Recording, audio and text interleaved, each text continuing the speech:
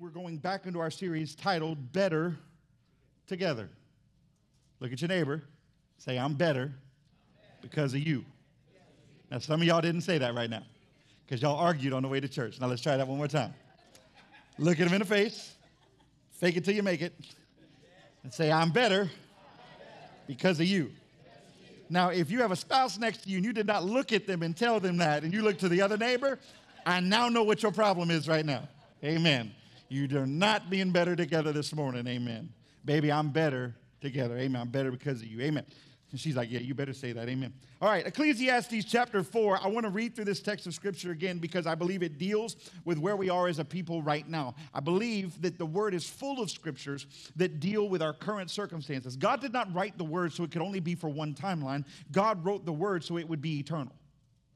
Okay, so the Word changes not because God changes not.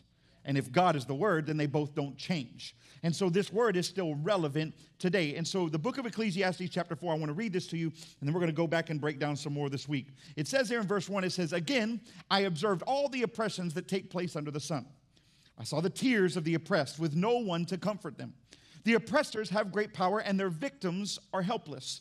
So I concluded that the dead are better off than the living. But most fortunate, wait, let me stop right there. I got to go back because it just hit me. No wonder suicide is so up. Because people have started to believe that it's better to be dead than it is to be alive.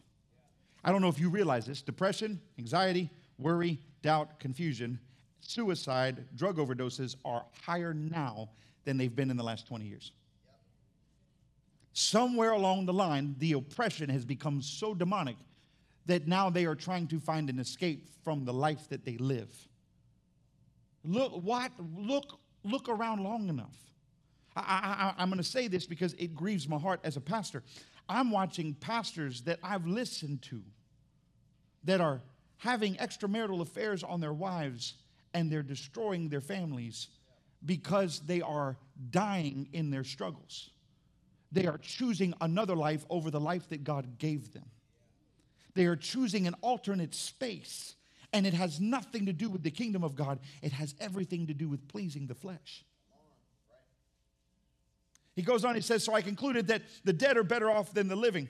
But most fortunate of all are those who are not yet born, for they have not seen all the evil that is done under the sun. Then I observed that most people are motivated to success because they envy their neighbors. Have you ever done this? Ever looked on social media and seen somebody get a blessing and get a little frustrated because you didn't understand why it wasn't you? And the church went deafening quiet. Because I'm not going to admit to that, Pastor. Have you ever had an envious moment where you wanted what someone else had, or you didn't understand why God wouldn't do that for you? Why God would do that for that person, but why wouldn't he do it for me? Listen, because we're basing our success on material things rather than the promise of eternity. Because they can have all of the stuff, but they might have no peace. They can have all the stuff, but they might have no joy. They can have all the stuff, but their marriage might be falling apart. They can have all the stuff, but their kids don't even care. They can have all the stuff, but yet they sleep in separate bedrooms. And I observe that most people are motivated by success because they envy their neighbors. But this too is meaningless, like chasing the wind. Fools fold their idle hands, leading them to ruin. And yet, better to have one handful with quietness than two handfuls with hard work and chasing the wind. Verse 7 says, I observed yet another example of something meaningless under the sun. This is the case of a man who is all alone without a child or a brother, yet who works hard to gain as much wealth as he can. But then he asks himself, who am I working for? Why am I giving up so much pleasure now? It is all so meaningless and depressing. Tiff and I have had this question. We've talked about this in years past because I understand that I'm the guy who likes to go have fun. I'm not sitting there creating a doomsday scenario fund, or if the world goes to apocalypse, we got to have a back door and to escape and all that stuff. I'm like, man, let's just go have fun. That's how I live. But my wife, I understand, and women, help me for a second. If I'm wrong, you can throw me under the bus.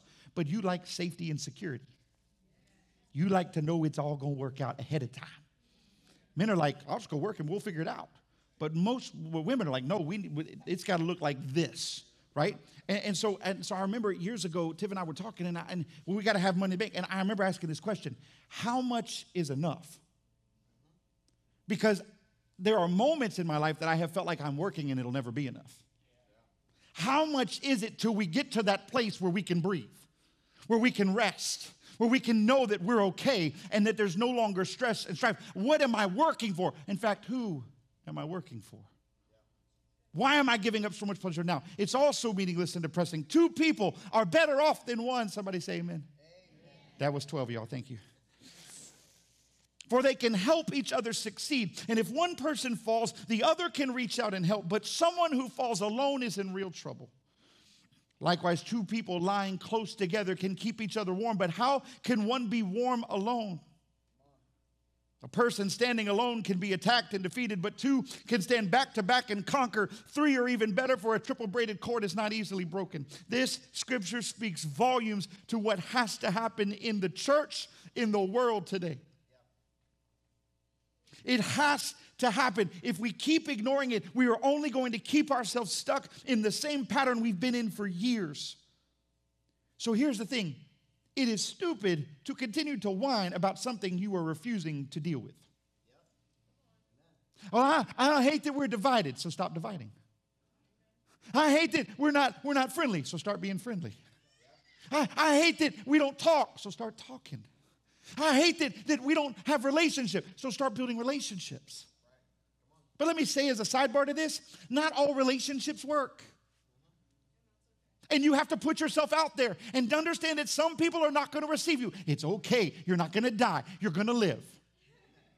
You're going to make it. Just suck it up, Buttercup. It's going to be okay. Because here's the truth of it. Some people aren't where you are yet. But maybe somebody needs you to step in so that they can learn how. I'm always perplexed by social media. And I know I bring it up a lot because I feel like the more and more I pray, the more and more I seek God, the more and more I realize the divisiveness and the control that this thing has. It has a control. Prove it, you post something. And you keep checking your phone to find out how many people liked it. Well, how many likes do I have? How popular am I now? It shouldn't be called Facebook. It should be called Pride Book. Because it's creating a culture of envy. It's creating a space in us that causes us to lose sight of the promises that God has for us. Do you know the people that liked your picture don't care about your picture? They're just too bored to do anything else with their lives. So they scroll and scroll and hit a button, scroll and scroll and hit a button. But let me ask you this question. When was the last time that person called and checked on you?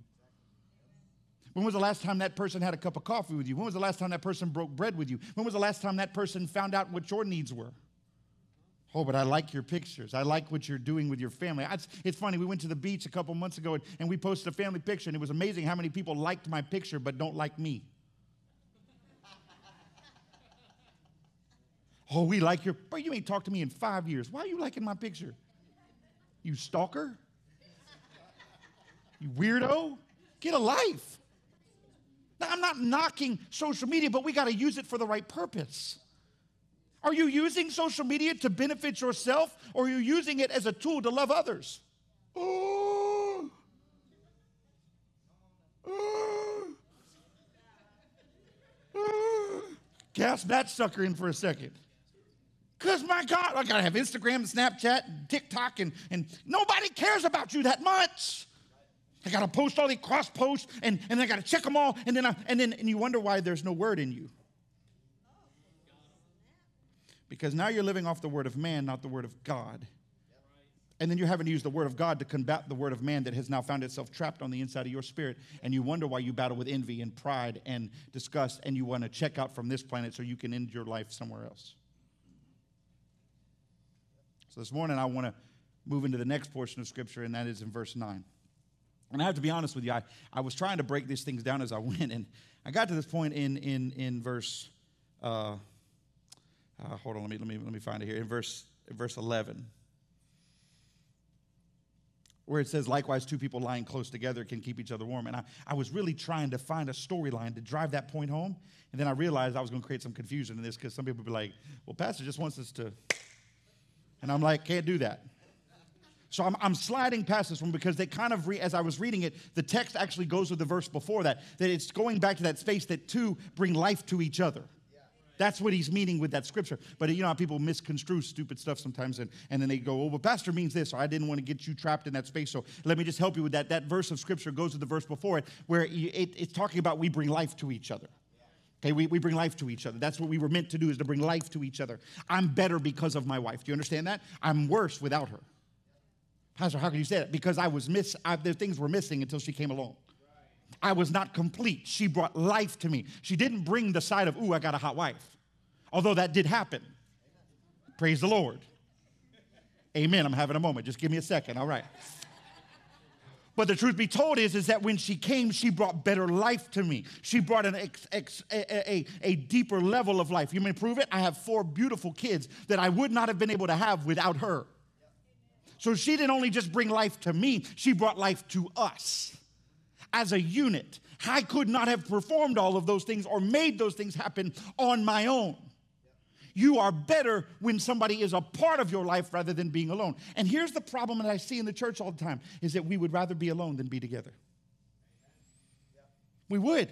We'd rather be separate and isolated and disconnected instead of getting over ourselves long enough to find out that the person sitting next to us can actually bring strength into our lives. He goes on in this point of scripture. Let me read this to you again. In verse 9, it says, 2 people are better off than one, for they can help each other succeed. And if one person falls, the other one can reach out and help. Last week we discussed the lame man and the 4 men who picked him up and lowered him down into the roof to put him right next to Jesus so he could receive his healing. Listen, it is time for you and I to realize that we are appointed for such a time as this. Not to be right.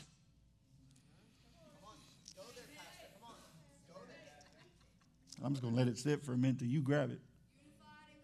He said, not to be right, but to be better together. Not to be political, but to be better together. Not to be a color, but to be better together. We are not called to finish the race, to receive the accolades, but to demonstrate the love of God to those on this journey and bring them home. What if I told you it is not about you getting a trophy, it is about you becoming the trophy on God's mantle? Not just the ones who act like us, talk like us, or even go to church with us, but everyone. Can I just say this as a sidebar? Can we please stop saving church members? Amen. Look, I led them to the Lord. They were already here. You didn't do anything. You saw them crying, here, come here, I'll walk with you. God was already moving. Go out there and get the one who doesn't know him yet. Go out there and find the one who has rejected him, who's been hurt by the church, and bring them home. That's the assignment. Bring them home so that we can receive the accolade together. It's not your trophy, it's his. But here's a good question. If we continue to leave each other behind, do we actually ever finish the race? Well, what if the prerequisite to the kingdom of God was how many people you brought with you? What if the prerequisite to entering into heaven was not that you played good church on Sunday? That you punched your clock and checked in and were like, oh, look, I looked on social media. Look, I checked in at the house Slidell. But that you actually went and reached the lost and brought them home. Unfortunately, the church has created a culture of hoarding. Hoard God to myself because I'm afraid I might lose him. Let me help you with something. You only lose him if you don't give him away. He was meant to be shared, not to be held in your pocket so tightly that the enemy knows how to come in the middle of the night and steal it from you.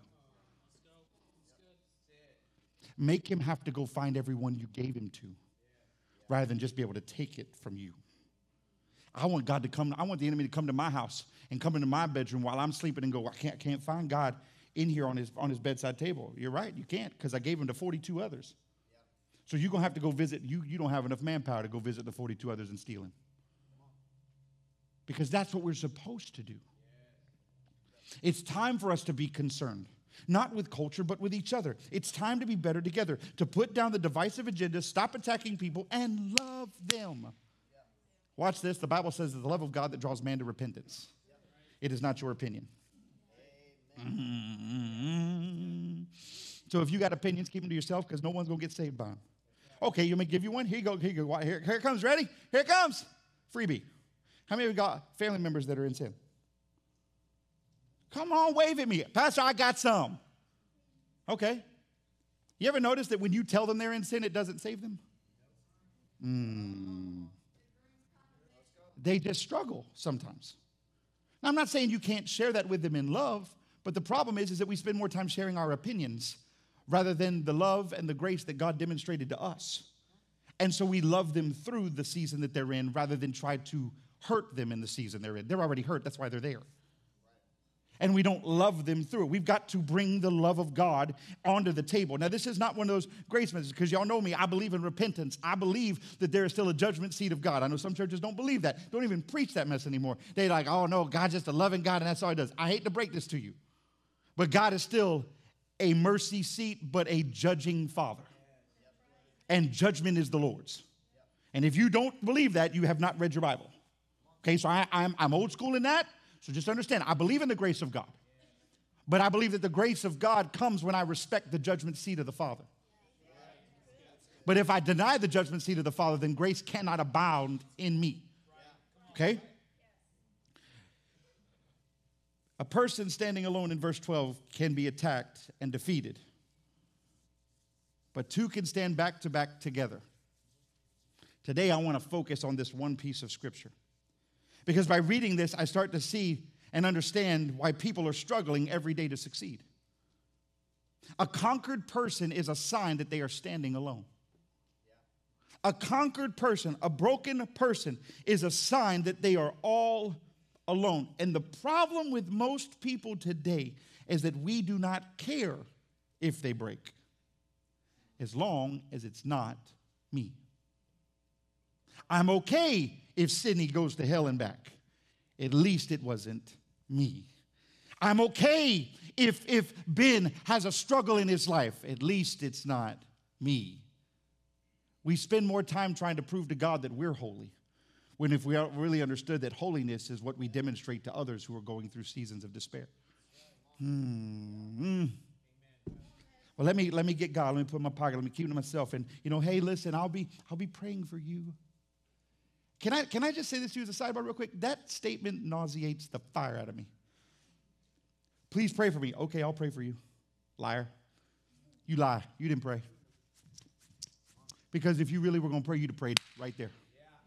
I've had people text me and go, Pastor, please pray for me. I'll text them back a prayer. I'm just typing. It's long. It's long. You're just going to have to read that sucker out loud and enjoy the ride. But you said pray. I'm going to pray. Because that's how we demonstrate. Right? But when we've gotten ourselves off to pushing past it, or we see somebody in a wheelchair, oh, Lord, or bless them. Lord, touch them. Oh, Lord needs to touch you. Because if God was dwelling on the inside of you, you'd be compelled to go and pray for that person because you're not okay with them being broken. You're not okay with them going through a struggle. You're not okay with them dying. We're okay with people dying. You know why? Because hell is not even a place to us anymore. It's a vacation. Because we're not concerned with going to hell any longer. Well, I tried and it didn't make it. Okay. I hope to God that you finally realize what Jesus did for you. That God wasn't okay with you going to hell. So he said, you know what? I love them so much that I'm going to send myself in human form to die on a cross to demonstrate my love and to become the sacrificial lamb. When was the last time you were willing to die for somebody? When was the last time you were willing to give up you for somebody else?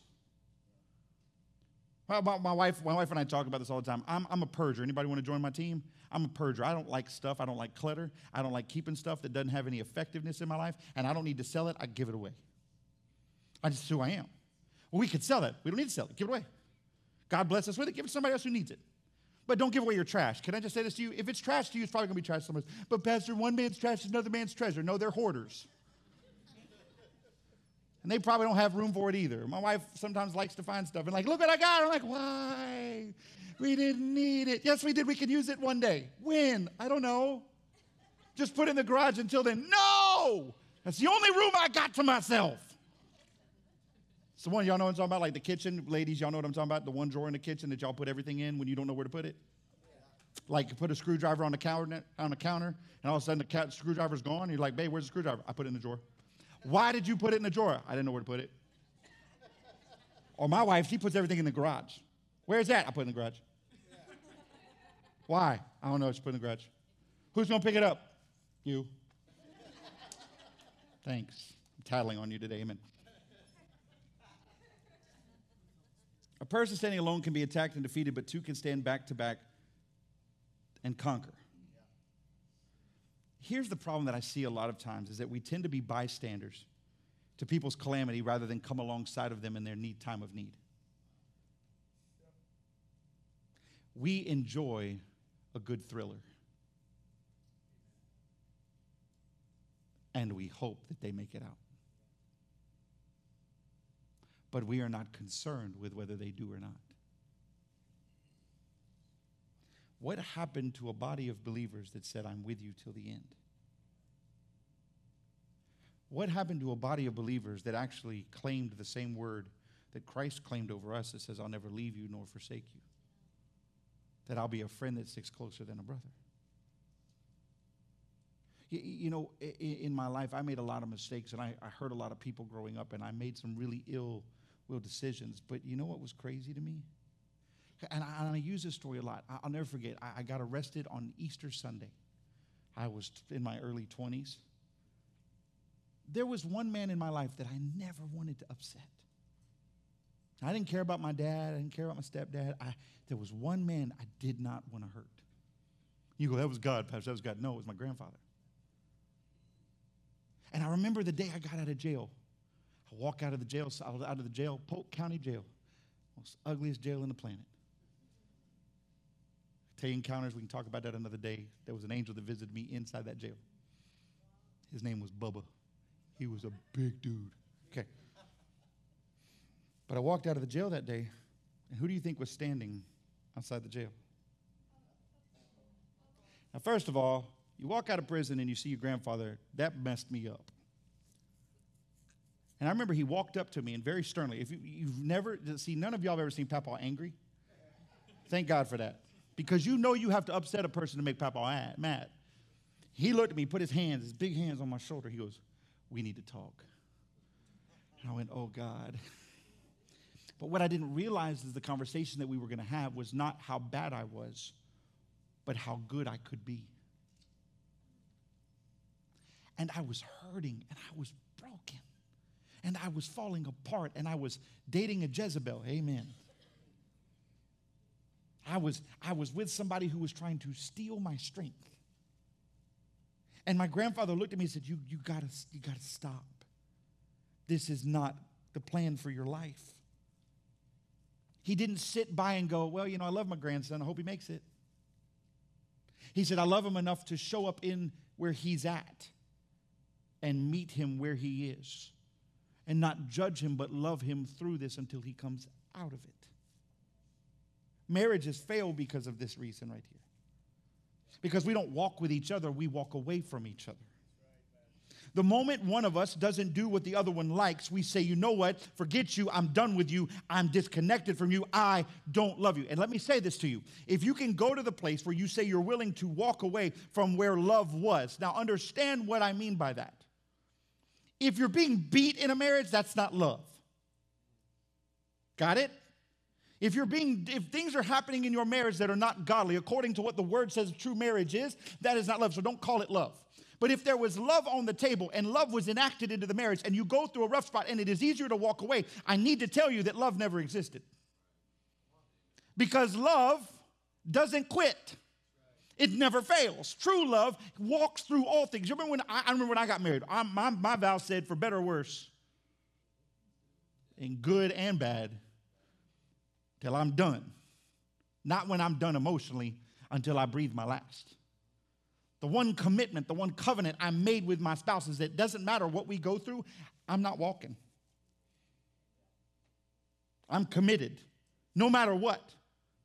But today's culture, it gets a little tough. Now I'm out. Now we get married before we're married. Because we want to give it a test drive.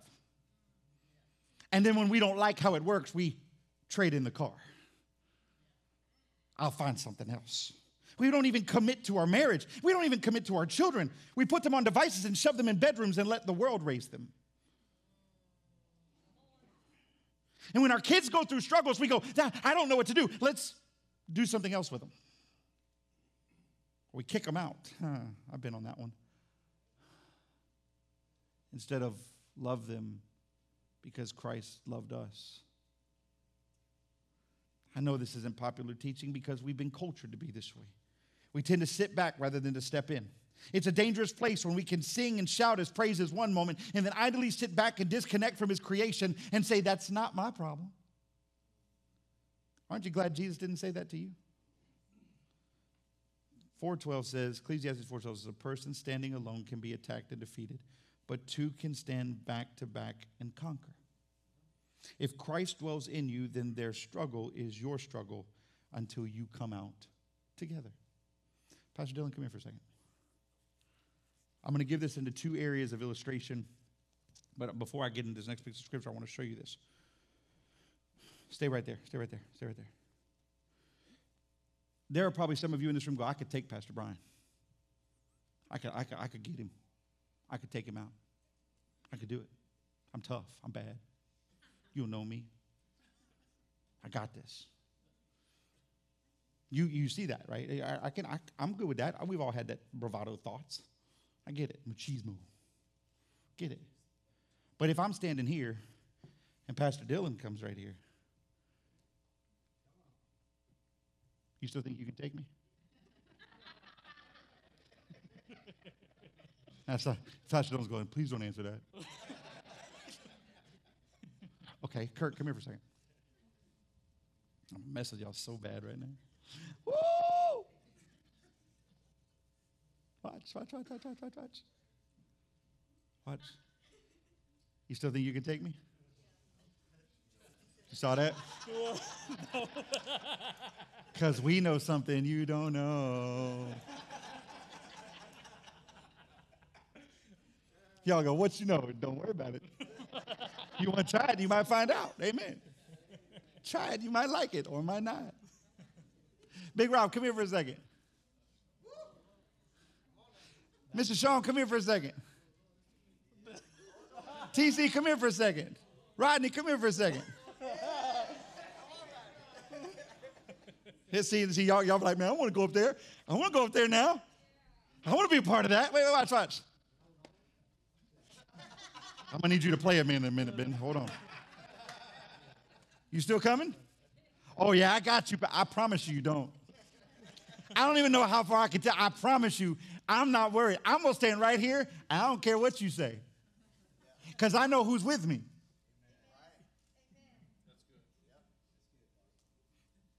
The problem is that this is not what we do. We stand up on our own. We dismiss everybody around us. We refuse to become friends with people. We refuse to become relatable to people. We refuse to build relationships with people, even with people that are not our size, not our stature, not our age. We refuse to do all these things, and we find out that we're all alone, and we stand there and go, I got this. You can't take me. Oh, yes, they can. Because you don't realize that you are really weak right now. The Bible says that a person standing alone can be attacked and defeated, but two can stand back to back and conquer. And if two can stand back to back and conquer, baby, what you think I can do with this stage right now? So you find out that you were never built to be alone, but that you were built to be together. There is strength. 1,000, one can put 1,000 to fight, two can put 10,000. How many? 1, 2, 3, 4, 5, 6, 7. If I add another one up here, we put a lot of angels to fight in this moment. A lot of angels, a lot of things could happen. Maybe the reason you're not getting where you need to be is because you keep trying to do this foolishness by yourself. Life was never meant to be alone. If life was meant to be alone, he wouldn't have made Eve. Hello. Then you'd be really bored and tired and worn out and not understanding what you're doing with your life, because God said man needs somebody. Let me create Eve. Let me form her out of him, but let me put them together, because man was never meant to be alone. But let me say this to you men in the room. Just because you got a wife, you could still be alone. Because there are things in this life. Kirk and I had breakfast yesterday morning. What did you talk? Y'all talked about the church. Actually, we didn't. We talked about Germany, because I live there and he's visited. We talked a little bit about some politics. We talked about life. We talked about family. We did talk about the church for a minute. We talked a little sports. We talked about Florida, my wife's new favorite place to go visit now.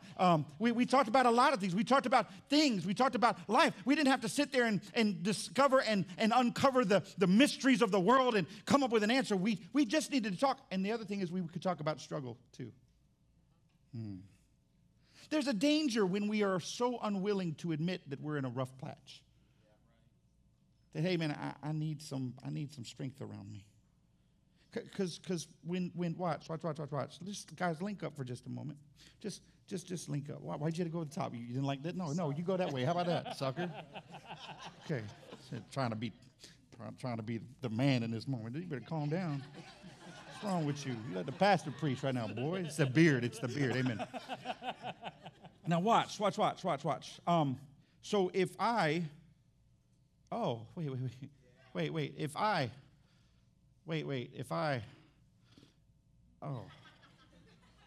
Now watch. What happens is now, right now Dylan's holding the majority of me right now, right? But what happens when Dylan starts to go down? Oh, watch. See, there's strength in these numbers. I'm putting all my weight down. I hope y'all know that. I'm really. What, my elbow's messing with you? What's wrong? Okay. Here's the thing. They're there so that until I get strong enough. But watch this. Kirk, go down. I got you. Robin, we got you.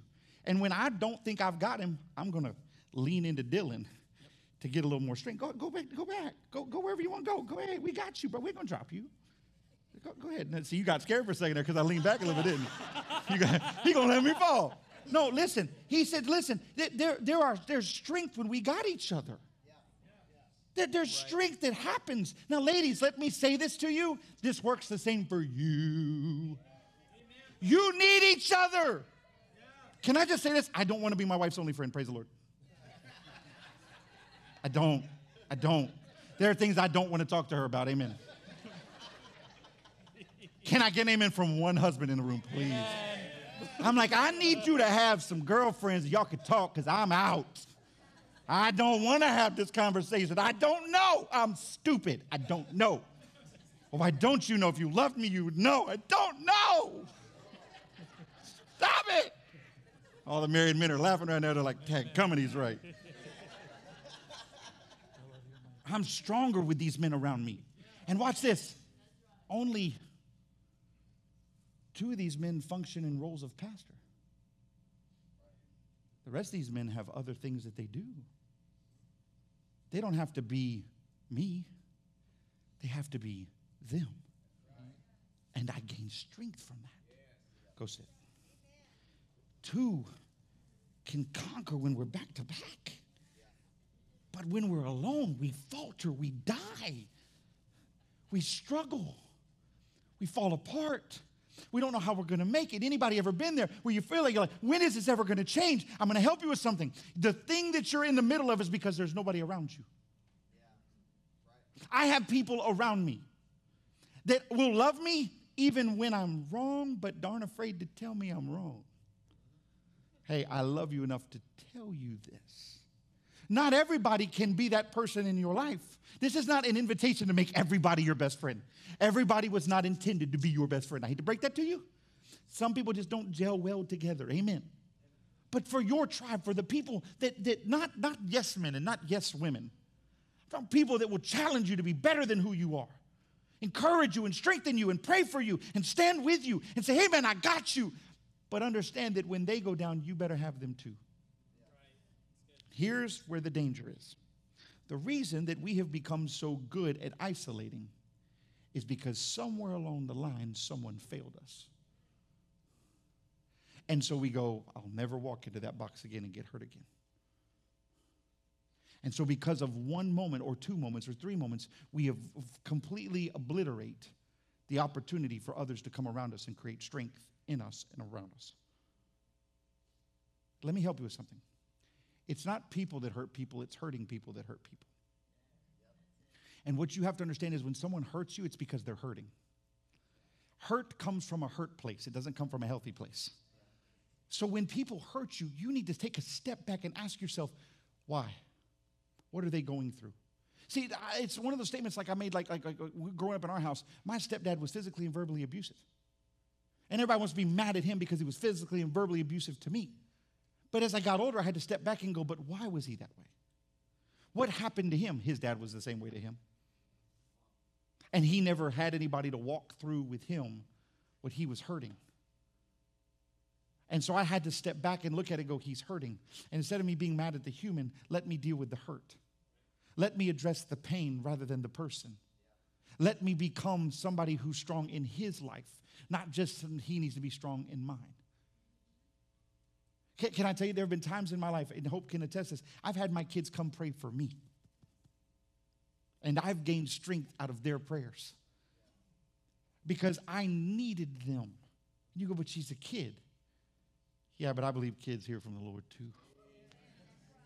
I've had back things. My kids walk in and lay hands on me, and all of a sudden the pain goes away. Why? Because when we came together, two are gathered, agreeing upon one thing, it shall be done. Not hope it will be done, it shall be done. So when she prayed, I had faith to believe that when she was coming in agreement with me, we're better together. We tend to sit back and rather than step in. But God never called us to do this. Let me give you one more story real quick, and then I'm going to close. Exodus chapter 17, verse 8. And while I'm doing this, Ben, if you'll come up here. Rodney, if you'll come back up here. And Troy, no, Paul, if you'll come up here. This will work. This will work. Paul, it's your first time coming on the platform. I know it's going to be awkward, but it's all right, baby, I promise.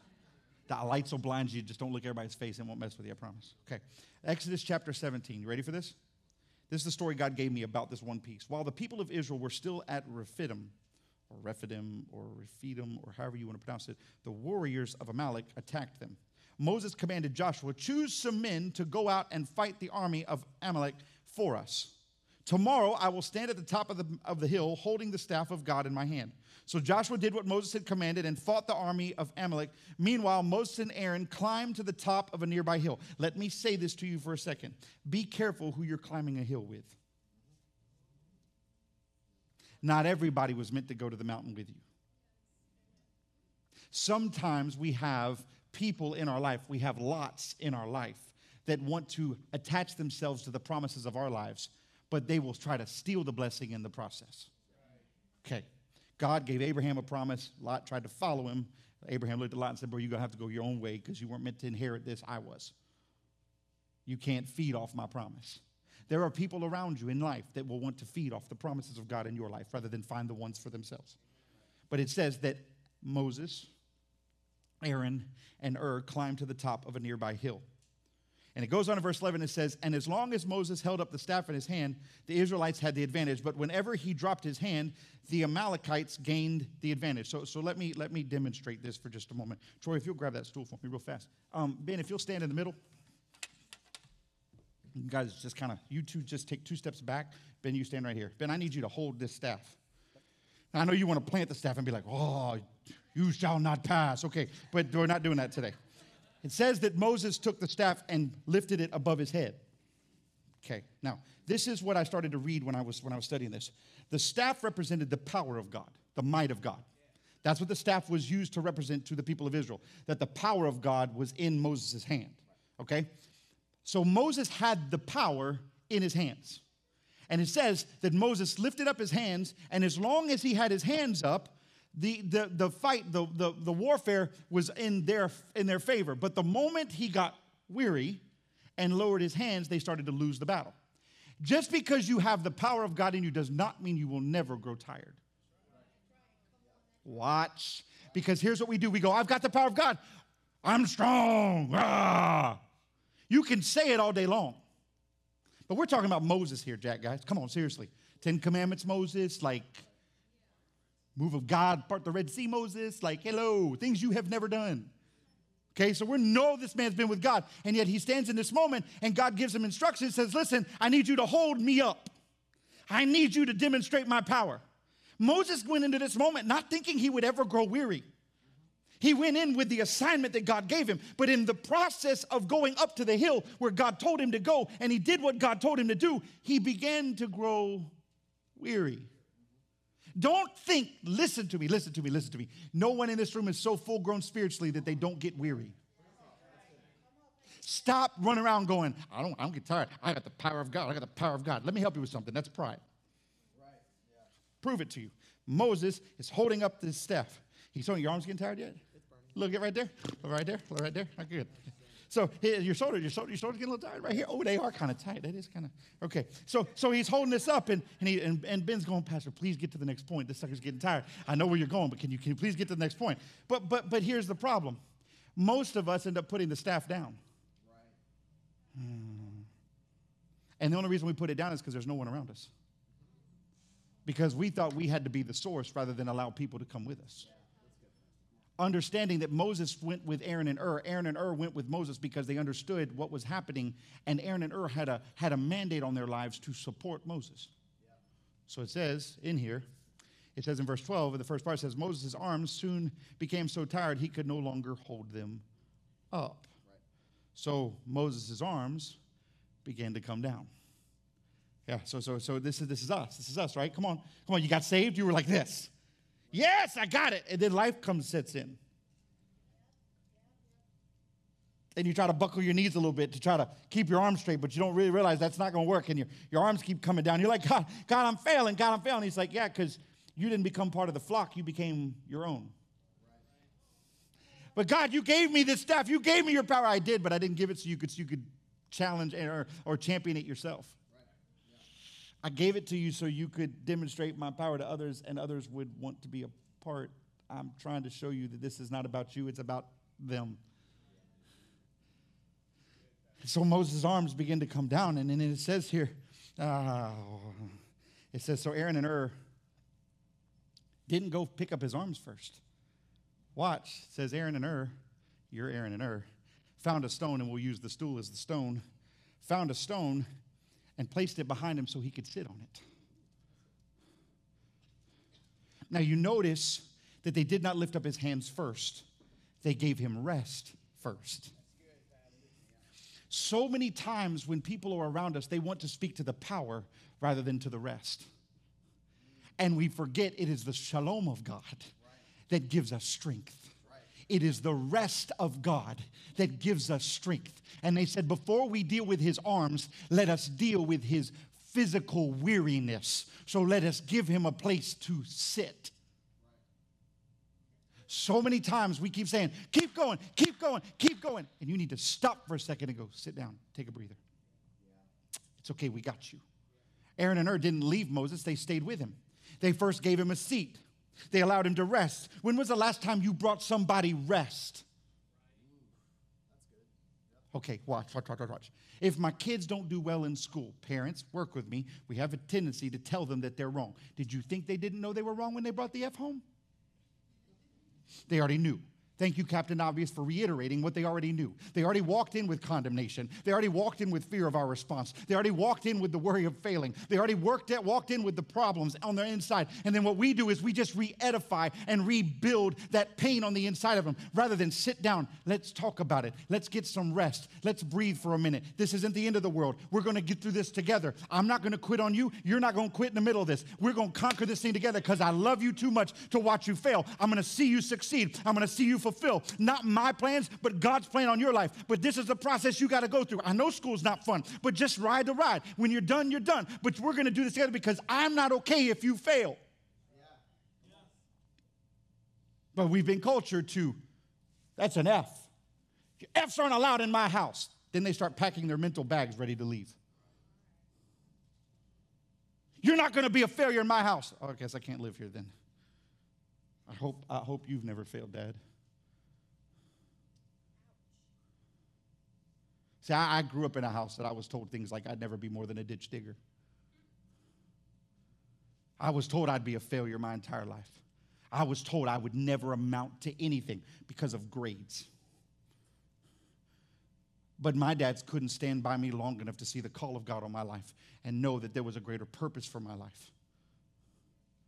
And I began to grow weary, and I began to isolate, and I began to live in a house where I'd walk in the house, go to the back room, shut the door, and disappear. I would come out to eat. That was all I did. I lived in the house in my room. Everything was in my room. All the things I needed was in my room. I didn't want to socialize. I didn't care. I just wanted to be by myself. So I spent my life growing up being better at isolation and having friends. My wife has friends from grammar school. I don't even know what that looks like. I don't know what it is to have friends, like lifelong friends. First of all, we moved too much. My dad was military. But second of all, it's easier to be alone. Anybody want to join my club for just a second? Anybody ever felt like it's just easier to be alone? That's an assignment of the enemy. Because if he can get you alone, he'll kill you. He'll destroy you. He'll pick you off. You're better together. Your arms getting tired yet? They're burning. This is good for you. This is good because watch. This is where we're going to. It says they brought him a chair. They allowed him to rest. And it says that on that same verse, it says then they stood on each side of Moses. Stand on each side of Moses. He said they stood on each side of Moses, holding up his hands so his hands held steady to the sunset. He held up his hands. Now watch, because I don't think we see this. Watch. Hold up his arm. Like just lift up his arms. Your arms feel better now? Look, you just said praise God. Praise God. Praise God. Now watch this. You notice that it didn't say that Aaron and Ur lifted up the staff. It said they lifted up his hands. If you study this, this is a sign of humility from Aaron and Ur. Understanding who Moses was and his calling. And they said, it is not our responsibility to hold the power of God. It is our responsibility to hold up his hands so that he can continue to hold the power of God. So many times what we want to do is we want to come along somebody and go, here, man, I got your power. Oh, go grab the stick. Let go of his hand. Grab the stick. The thing is that now,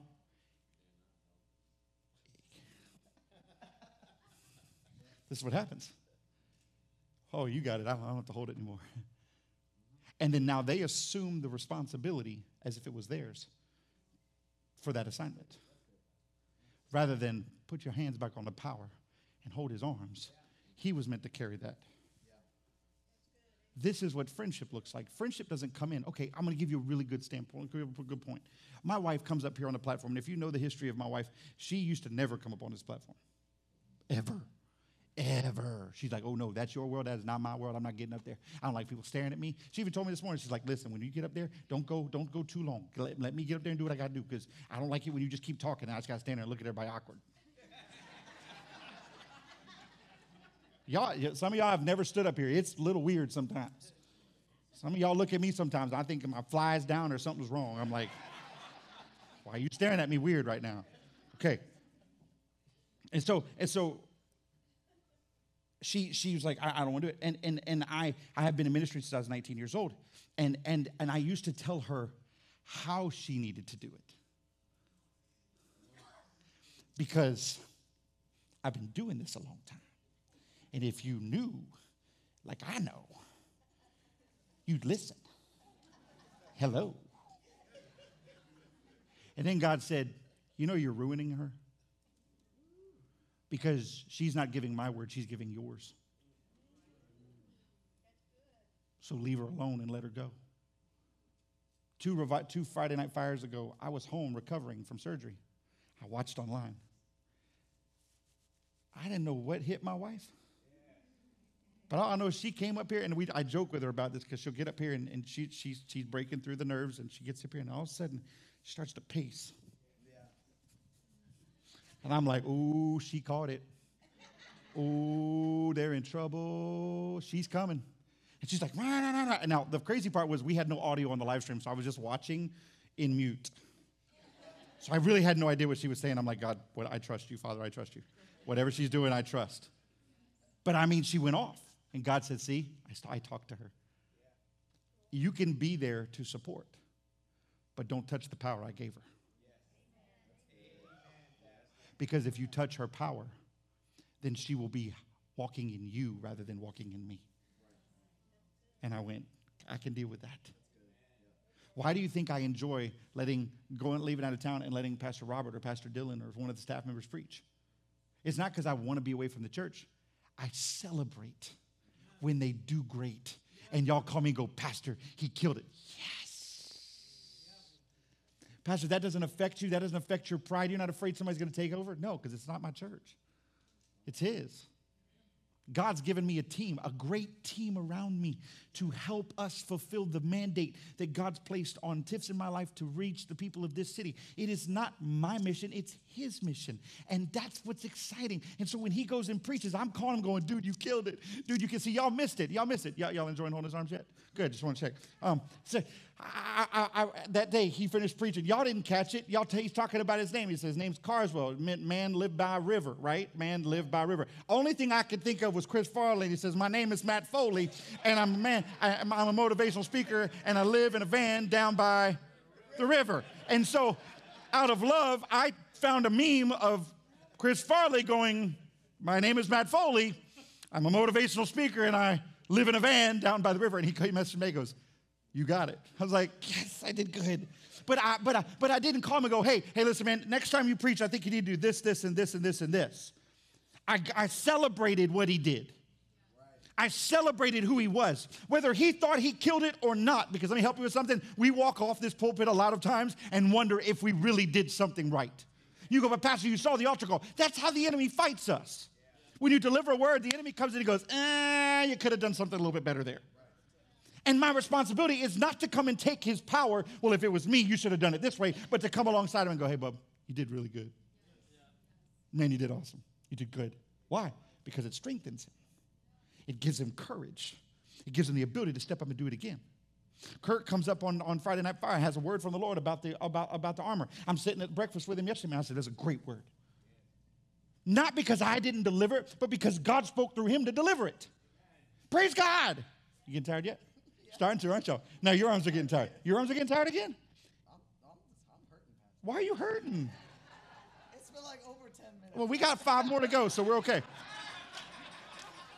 It says, and they stood on each side of Moses, holding up his hands, so his hands held steady until sunset.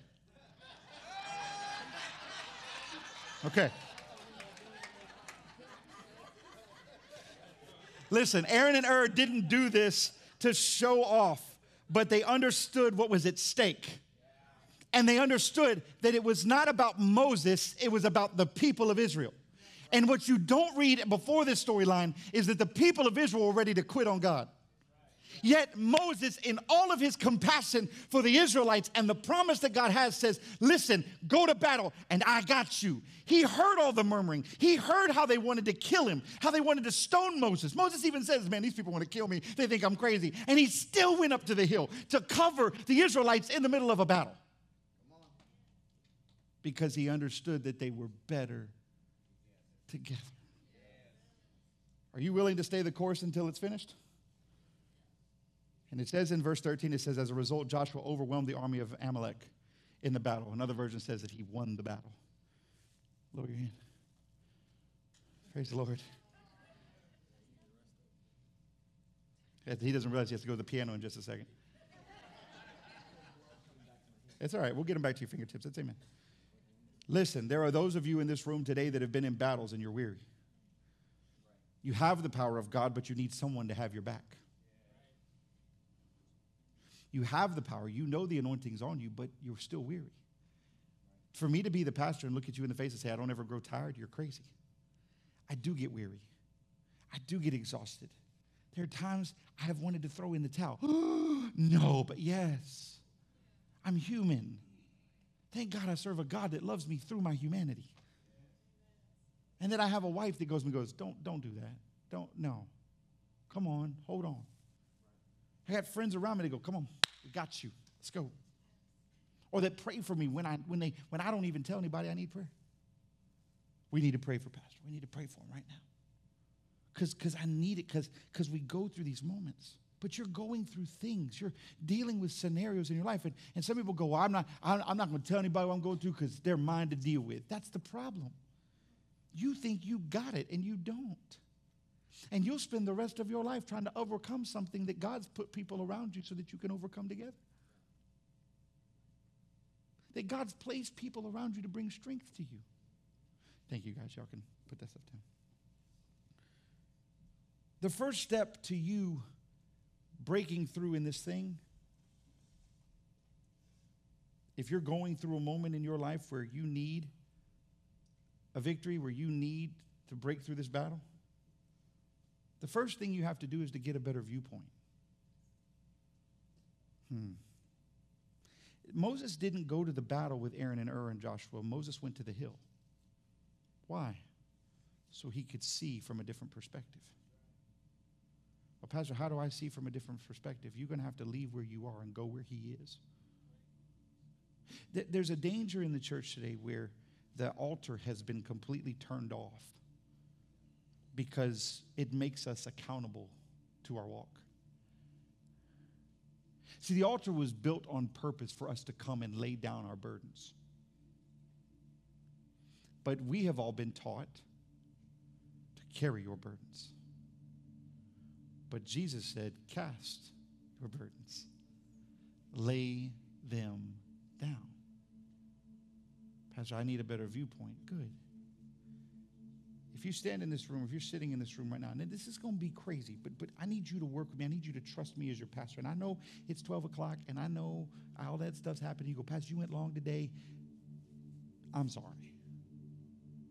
But you stand in this room right now. You're in this room, and you say, Pastor, I'm going through a battle. If that's you, will you do me a favor? Will you just be bold enough in this moment right now just to stand to your feet and say, that's me? I'm going through a battle. Just going through one.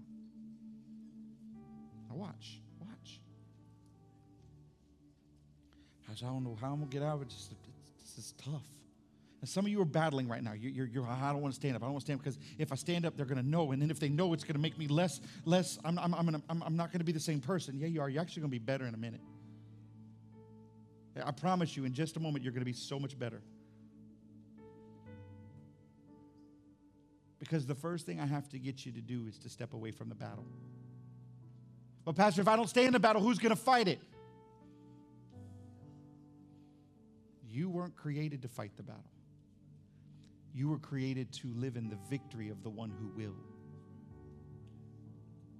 But you got to change your viewpoint. You're so buried in your struggle that you don't know what victory looks like anymore. Moses went to the mountaintop so he could see what the victory would look like. So here's what I really believe in this moment. And I'm praying that you'll trust me through this, that the first step for you in this middle of this battle is for you to get a better viewpoint. So I'm going to ask you to do something.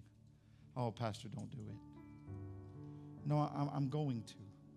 I had a wild thought to make you stand in your chair, but I know everybody couldn't do that. So I want to invite you to the altar.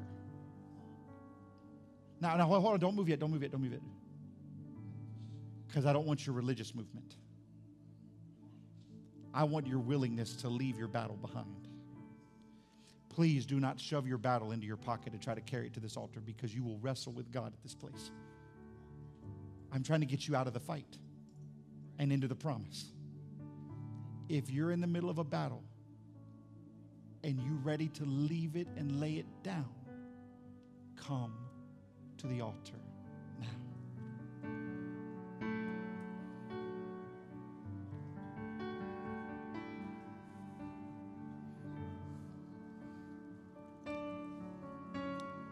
No one talking, no one touching.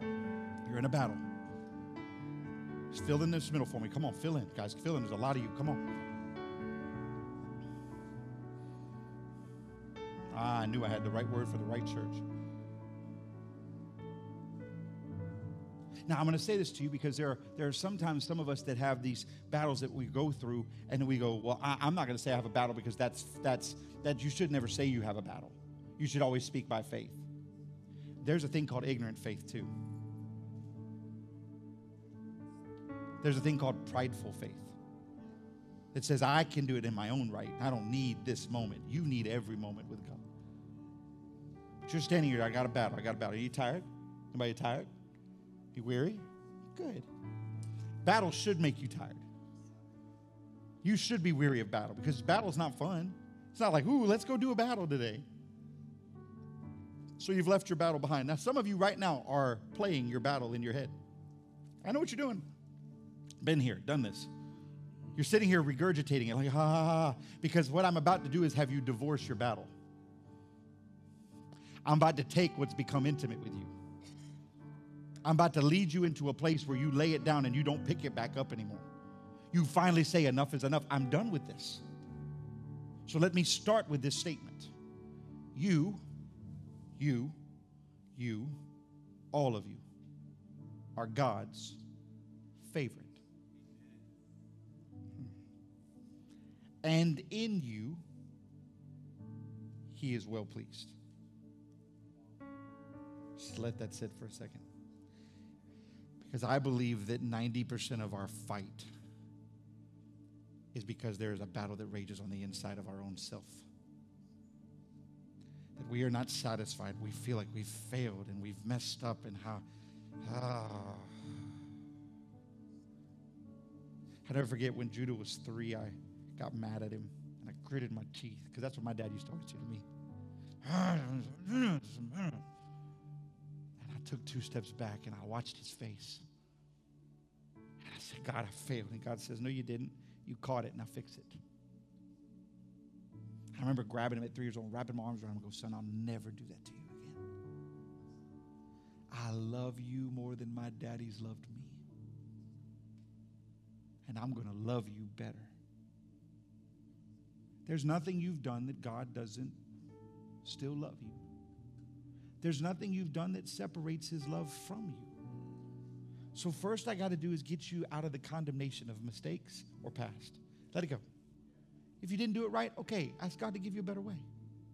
But let it down. God never called you to walk in condemnation. There is conviction of the Holy Spirit, but God says condemnation is not of him. So let that sucker go. You are not a failure. Failure is when you die and you have no opportunity to change.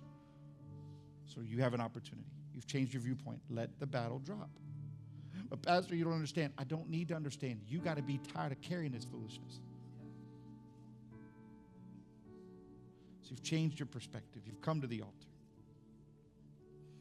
Second step is you have to stop doing this by yourself.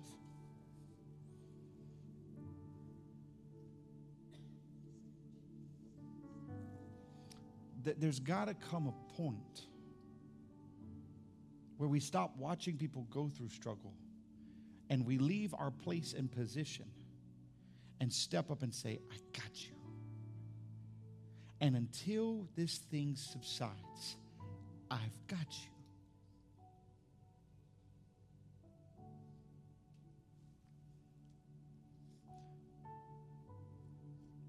Adam, I got you. You don't even know me. How can you have me? I've missed you. Every week I look to see if you and your wife are sitting there. But you've never come broke bread with me, and you've never spent, I don't need to. I got you. And you don't know this, but you and your wife have been on my prayer list for the last 2 months, every day. I carry it in my phone. I got you. It's okay to be weary. I got you. Somebody asked me years ago, they said, Pastor, why do you remember everybody's name? Because if I'm not willing to remember your name, I'm not willing to walk with you. You're not a person in a room with a number. You're a part of this family. How dare me see you any other way? There's a lot of you that are in this room that have had the opportunity, the blessing, the favor, the honor to walk with you through moments. And the enemy comes in and goes, Pastor's too busy. You don't want to mess with him. You don't want to bother him. He's too busy. He's got enough responsibilities. Do y'all know what I signed up to be? A shepherd of sheep. I know my responsibilities. My responsibility is to be an Aaron and Ur in your life. So you can hold the power of God in your hands. And you can go and win the battles that are before you. So while you're standing up here, do me a favor and lift your hands as high as they'll go. And this is how I want to close this. Father, I pray supernatural strength over every hand that's lifted right now. Strength, strength, strength, strength right now. Strength over their bodies, over their minds, over their hearts. If you're standing up here, lift them as high as you can. Stretch as high as you can. Get that full stretch in. Just grab it all. I'm going to get it.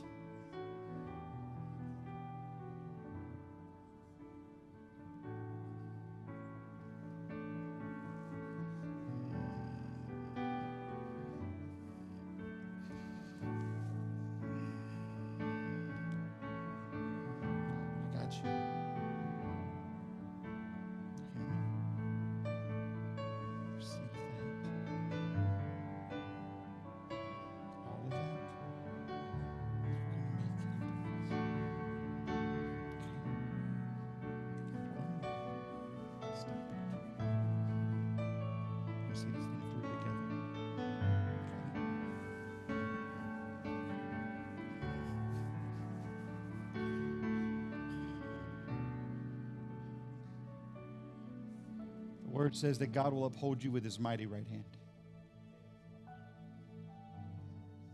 Whose strength are you tapping into right now?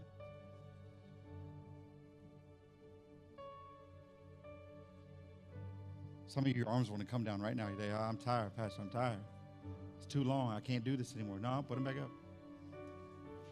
Because when you get weak, you have to tap into his strength. Tap in. I need your strength, God. I need your strength. You can't do it on your own. You got to tap into his. Now watch. You're standing there right now with your hands lifted. I want you to reach over and hold somebody's arm up right where you stand. Grab somebody's arm and hold it up. Watch, watch, watch, watch, watch. Just find an arm. Find an arm. Hold it up. Find an arm. Hold it up. Find an arm. Hold it up. Where did that pain go? Where did that struggle go? It went away, didn't it? You're like, oh, that's nice. Woo. Jeez, I thought I was going to be able to handle it any longer. But look what God's doing. You're finding out that you will gain strength because you're better together. You're finding strength right now.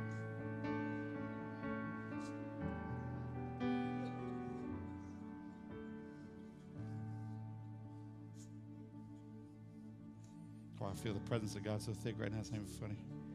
Woo. You feel that victory? It's coming. It's coming. It's coming. It's coming. It's coming right now. That victory's yours. Come here. Jesus. It's yours. It's yours. It's yours. See, now you're starting to walk into it because you're like, I don't have to do this on my own anymore. I'm getting this thing. Now I'm going to get my way out of this thing. I bind the spirit of isolation and aloneness, the spirit of rejection and abandonment off of these people. I bind that spirit in the name of Jesus. I declare a spirit of relationship to fall in this house like never before. A desire to be together, a desire to relate to one another, a desire to stand with one another, to pray with one another, to hold each other up until it's over.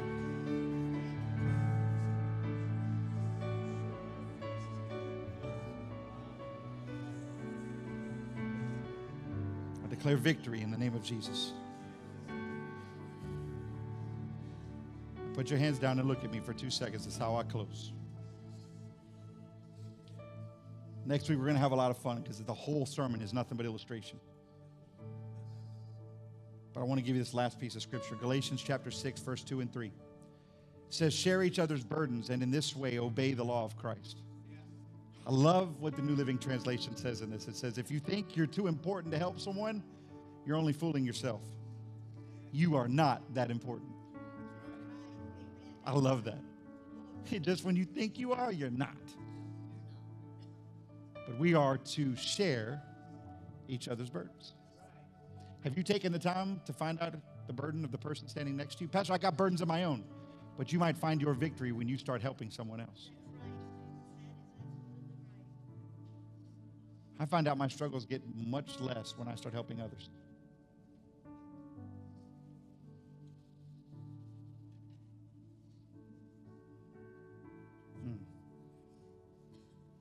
One more thing. Do me a favor, just close your eyes for just a second.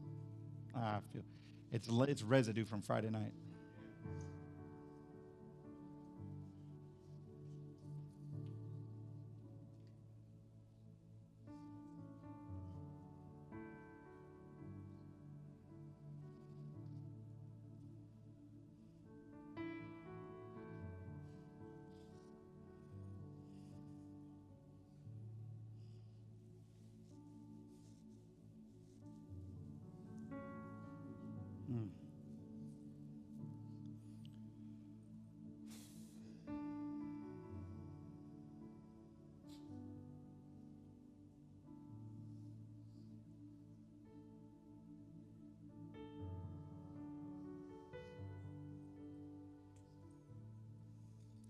There's a fresh visitation that's coming on your house.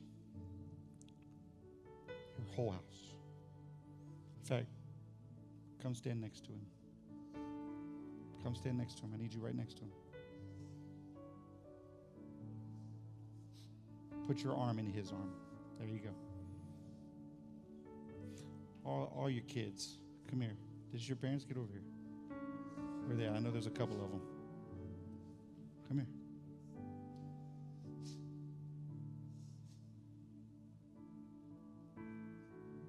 Not that there's brokenness, okay? So I'm not, but I feel like there's a fresh move of God over this whole family. Boys, look at me. This is going to freak you out, but I'm going to do it anyway. The both of you have been called by God. And it's not because of him. And it's not because of her. It's because God picked you. And you go, what does that mean? I don't know. Don't ask. Talk to him. But look at me. This isn't going to lose you cool points. You know where I'm going. Like, come on, man. Why you got to throw me under the bus like that? Trust me. This is going to give you inroads that no one could find.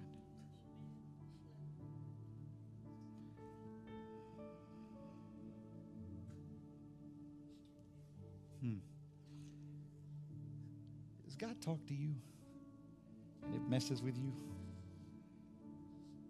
You're like, stop. It's only going to get bigger. There is a prophetic unction on your life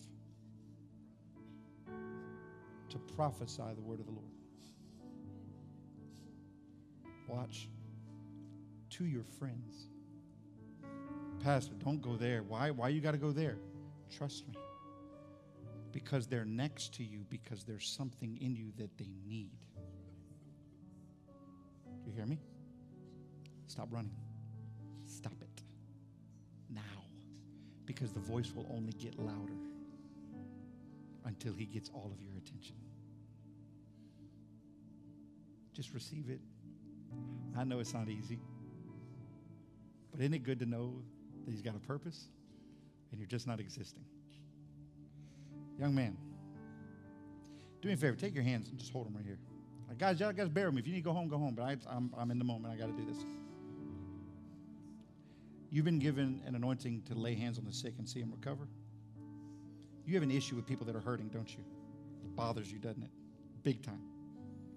That's that call on your life. And God says he's going to use you to minister to those who are broken. Got it?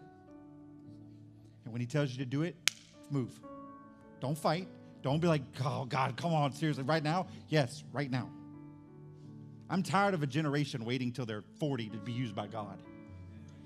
You're here now. You might as well do it now. Got it? Mom and Dad, this is the word of the Lord for the both of you. Well done. Well done. You hear me? Well done. Stop. Well done. Dad, stop questioning whether you did it right. These boys love you. Am I wrong? Y'all love that man, don't y'all? Like deeply.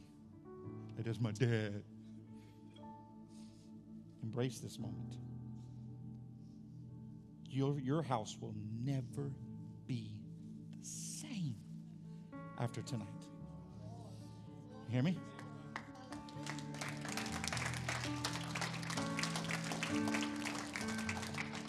I've had people years tell me, you knew the story. I've never talked to them. Ever. Ever. Adam, how much we talked? He's like, none. That's how God moves. He says, listen, you don't have to have the answer. You walk with me, and I'll give you the words for the moment, and then I'll show you how to give strength to the people around you. Stop thinking you got to have all the answers. Just be willing and able to walk into the room and say, I got you. I'm with you. You're not by yourself. Let's do this together. Come back next week, and I'm going to teach you about a 3-stranded cord. It's going to mess your stuff up. And we're going to walk out of this month better together. Slap somebody a high five right now.